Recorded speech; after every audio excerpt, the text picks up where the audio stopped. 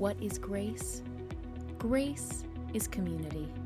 Grace is passion. Grace is for everyone. Our scripture reading this morning is from the book of Luke, chapter 24, verses 13 through 35. Hear now the word of the Lord. Now on that same day, two of them were going to a village called Emmaus, about 7 miles from Jerusalem, and talking with each other about all these things that had happened. While they were talking and discussing, Jesus himself came near and went with them. But their eyes were kept from recognizing him. And he said to them, "What are you discussing with each other while you walk along?" They stood still, looking sad. Then one of them, whose name was Cleopas, answered him, "Are you the only stranger in Jerusalem who does not know the things that have taken place there in these days?" He asked them, "What things?" They replied, "The things about Jesus of Nazareth, who was a prophet, mighty in deed, and word before God and all the people, and how our chief priests and leaders handed him over to be condemned to death and crucified him. But we had hoped that he was the one to redeem Israel. Yes, and besides all this, it is now the 3rd day since these things took place. Moreover, some women of our group astounded us. They were at the tomb early this morning, and when they did not find his body there, they came back and told us that they had indeed seen a vision of angels who said that he was alive. Some of those who were with us went to the tomb and found it just as the women had said, but they did not see him." Then he said to them, "Oh, how foolish you are, and how slow of heart to believe all that the prophets have declared. Was it not necessary that the Messiah should suffer these things and then enter into his glory?" Then, beginning with Moses and all the prophets, he interpreted to them the things about himself in all the scriptures. As they came near the village to which they were going, he walked ahead as if he were going on. But they urged him strongly, saying, "Stay with us, because it is almost evening, and the day is now nearly over." So he went in to stay with them. When he was at the table with them, he took bread, blessed and broke it, and gave it to them. Then their eyes were opened, and they recognized him, and he vanished from their sight. They said to each other, "Were not our hearts burning within us while he was talking to us on the road, while he was opening the scriptures to us?" That same hour, they got up and returned to Jerusalem, and they found the 11 and their companions gathered together. They were saying, "The Lord has risen indeed, and he has appeared to Simon." Then they told what had happened on the road and how he had been made known to them in the breaking of the bread. Here ends the reading of this word. Thanks be to God. We insiders have a name for the Sunday after Easter. We call it Low Sunday. After the glorious crescendo of Easter morning, there is a tendency to experience the ecclesiastical equivalent of an exhausted collapse. Typically, the preacher rests from his labors. He'll call up his former district superintendent, and he'll say, "Hey, can you come and preach for me? I'm bushed." And then he'll take off for North Carolina. The flowers will have wilted, and the fancy hats will be gone. The music will be a bit more subdued, although the music was pretty good this morning.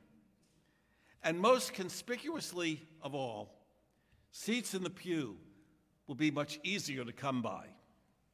We are less than half today of what we were last Sunday. And yet, the conditions on this Sunday, with all the hoopla behind us, are perhaps a bit more conducive to thinking thoughtfully and soberly about the meaning of this tremendous, world-changing event that we call the resurrection and its impact on us. So won't you join me in doing exactly that this morning? Let's pray. Speak, Lord, for your servants are listening. Amen. I think I have been on the Emmaus Road. Nobody knows exactly where that road is. There is no town in modern-day Israel called Emmaus. But there are the remnants of an old Palestinian village on the West Bank called Maza, which provide an intriguing hint as to where the biblical Emmaus might have been. It is now a suburb of Jerusalem, part of that corridor that leads to Tel Aviv. Just behind the remains of Maza are the remnants of a Roman road that could well be the one in our story this morning, the road that Cleopas and his fellow traveler were taking. It's quite lovely, really. All along it, you can see beautiful terraces with grapevines growing on them and olive trees planted in long rows.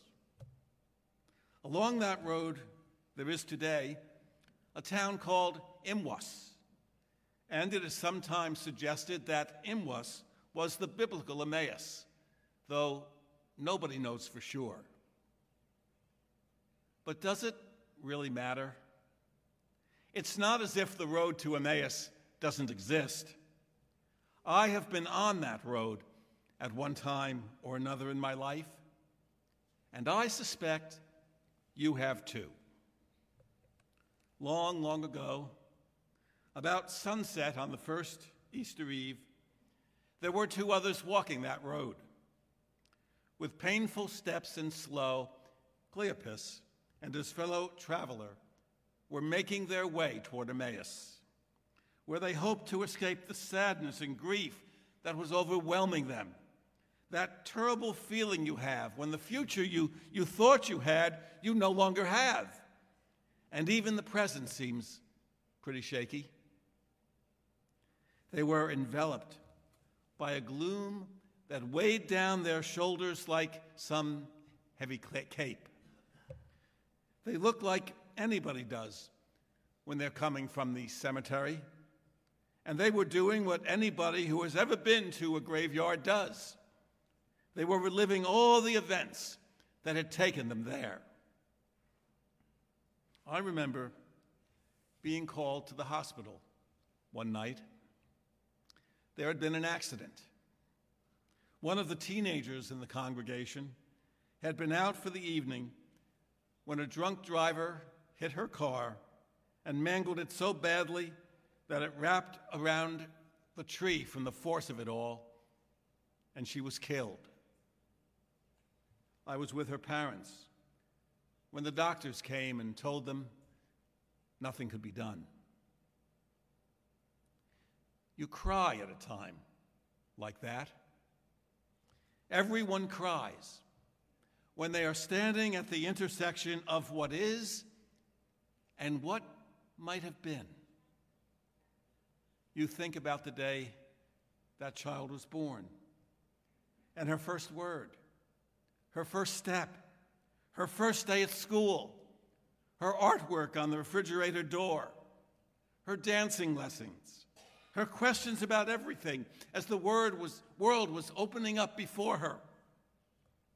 You remember teaching her how to drive and arguing with her about how much she was using her cell phone and about that boy you disapproved of, whom she had been dating for about 4 months until she saw what you saw was wrong about him. You think about your plans for her and what she wanted to be and do. And in your mind's eye, you imagine her 5, 10 years into the future. And then it all slips away, suddenly, unexpectedly, and you find yourself walking the Emmaus Road. Well, that's the kind of thing Cleopas and his traveling companion were thinking about as they inched along that road at the intersection of what is and what might have been, locked into their memories of what they had seen and known in Jesus, the promise he demonstrated, the happiness he'd felt in their presence, the hope they had for him. But those hopes had been mercilessly dashed by his sudden betrayal and arrest, the trumped-up charges brought against him, the scourging and death that he suffered under Roman justice. They left Jerusalem along the Emmaus Road, just wanting to get away from the confusion, from the distraction, the sadness, the weariness of spirit they felt in that city where all of this had taken place. For them, the road to Emmaus was the quiet escape of time to comfort each other, to get lost in thought, to check out their perceptions of what they had seen and heard, to relive their experiences. And with all of that happening, they hardly notice when a stranger greets them along the way and inquires about what they are talking so intensely. They are astounded that he has not heard anything about what is to them the most important thing that ever happened in their lives. Hey, Sleeping Beauty, don't you know what happened in Jerusalem? So blinded are they by grief and by their own low expectations of what the future was going to hold for them, that they don't even realize it's Jesus they're talking to. So they tell him everything that happened. And Jesus, who of course knows it all already, informs them that they don't understand their Bible and that they're the ones who are pretty dense. How foolish you are, he says. How slow of heart to believe. And then he explains the scriptures, which clearly say that the Messiah must suffer before he enters his glory. And beginning with Moses and the prophets, Jesus gives them the first ever Sunday school lesson. When they get to the village where they're going, and notice, Luke doesn't even say it was Emmaus. He just says the town to which they were going. Cleopas and the other disciple asked Jesus to stay, to break bread with them. They want to hear more. Their spirits have been uplifted by this stranger's sense of hope and his reassurance. And it is only when they get to the table and he breaks bread with them that their eyes are finally opened and they realize it is their risen Lord they've been talking to all along. At that moment, his point having been made, the resurrected Christ vanishes from their sight. They are astonished. They are overwhelmed. Even in their perplexity, they are joyful. Things like this simply don't happen. It's too good to be true. And yet, somehow, it happened. So they rush back to Jerusalem to tell the disciples what they've heard and what they've seen. And there they hear other reports of Jesus' resurrection appearances.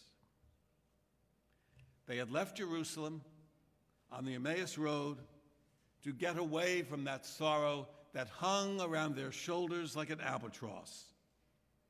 And there at table, in the presence of a Jesus who was different in some ways and yet very much the same, their sorrows had lifted. They were overcome by the realization that in life and in death, he would always be with them. They might have given up on him, but he was never going to give up on them. I commiserate with Cleopas and with his friend because I've been on that road to Emmaus. Haven't you? Emmaus is the place we go to escape. A bar, a movie. It is wherever it is that we throw up our hands and say, the whole damn thing makes no difference anyway. Emmaus is whatever we do or wherever we go to make ourselves forget that the world holds nothing sacred, that even the wisest, the bravest, the loveliest decay and die, that even the noblest ideas are always twisted out of shape in the end by selfish people for their own selfish ends. Emmaus is the road of skepticism and cynicism, the place where we throw up our hands and curse the whole damn business and the God who concocted it. Emmaus is the place we go to forget all about Jesus. I've been on that road, the road of premature disappointment, the road of a judgment reached far too early, the road of broken dreams, at the intersection of what is and what might have been. And you've been there too, haven't you? Barbara Brown Taylor says, "It is the road you walk when your team is lost, your candidate has been defeated, your loved one has died. The long road back to the empty house, the piles of unopened mail, to life as usual, if life can ever be usual again." And in these awkward times, it is watching your retirement income dwindle, your health insurance benefits being whittled away. It's watching your job vanish, or bearing with a long-term illness that casts a far different shadow on the future than the sunlight you always expected.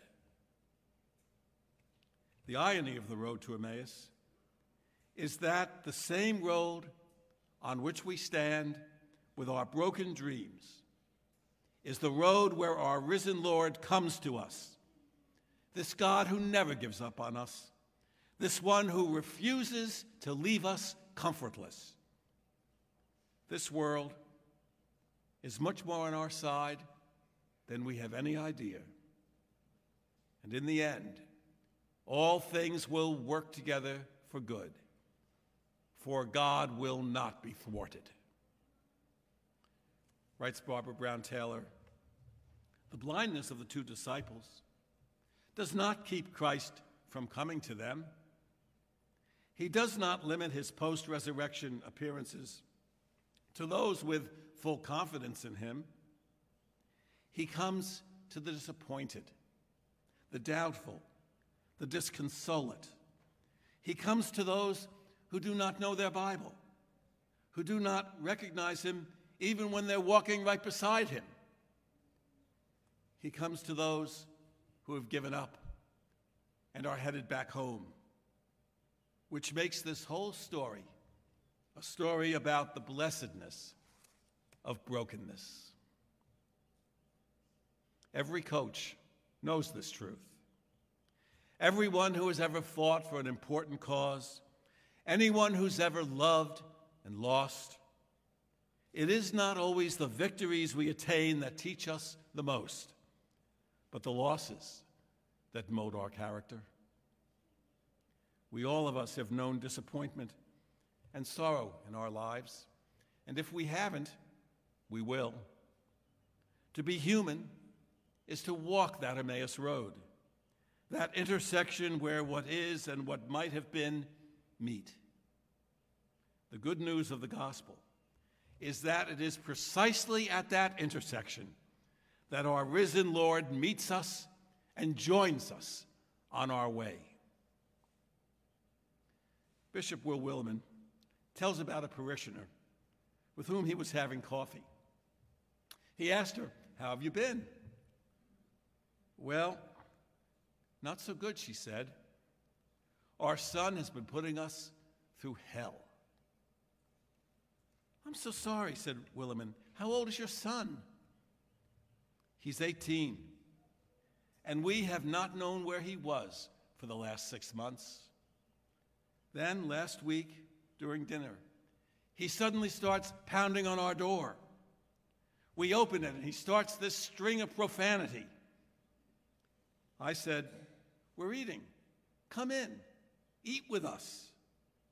But he refuses to sit down at the table. And he storms into his room, and he slams the door shut. And I can hear the door lock. And my husband, well, he gets up. He pours himself a drink. He turns on the TV. That's just how he handles it. But me, I put my napkin down. I go out to the garage. I get this big hammer out of my husband's tool chest. And then I go and I stand right in front of my son's door. And I ask him, "Open the door." And this string of profanity pours out. So I take that hammer and I lean back and I knock the whole doorknob, the lock, everything right off that door, and I barge into the room. My son looks terrified. I catch him up right under his chin and slam him up against the headboard of his bed. And I say, "I went into labor because of you, and I will not give you up." Well, I think God is like that. For everything happening at Grace, check out our website at gumc.org.